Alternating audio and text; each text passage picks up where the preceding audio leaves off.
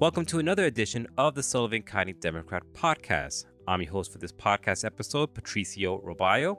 This podcast is being brought to you by the great folks at the Kitchen Table Cafe in Calico, New York. It's been a busy week, so let's get straight to it. Our first story takes us to Sullivan County's Kiamesha Lake, where a powerful explosion rocked the patio homes community on September 30th. Thompson Town Supervisor Bill Reber Jr. described the scene as devastating. The explosion, caused by a propane leak, left 3 residents in critical condition. It took a collaborative effort from the town, Monticello Fire Department, and the New York State Police to address the aftermath. Supervisor Reber mentioned that the demolition of affected homes and concerns about the safety of nearby residences. In our second story, we shift our focus to Timothy Dymond, a lifelong resident of Sullivan County who now serves as the president of the New York State Police Investigators Association. He recognized the need for change within police unions, emphasizing that the message should be about improvement rather than inflexibility. The county has reason to celebrate as it receives high marks in its fiscal stability.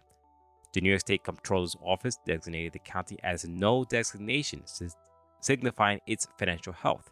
This positive ranking reflects the county's strong financial position and responsible management.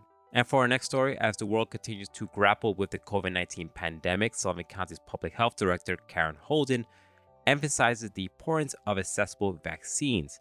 Holden clarifies that most people can still receive the COVID-19 vaccine for free, either through health insurance or programs like the CDC's Bridge Access Program. These updated vaccines are designated to target current strains of the virus, offering protection during the fall and winter months when respiratory diseases tend to surge.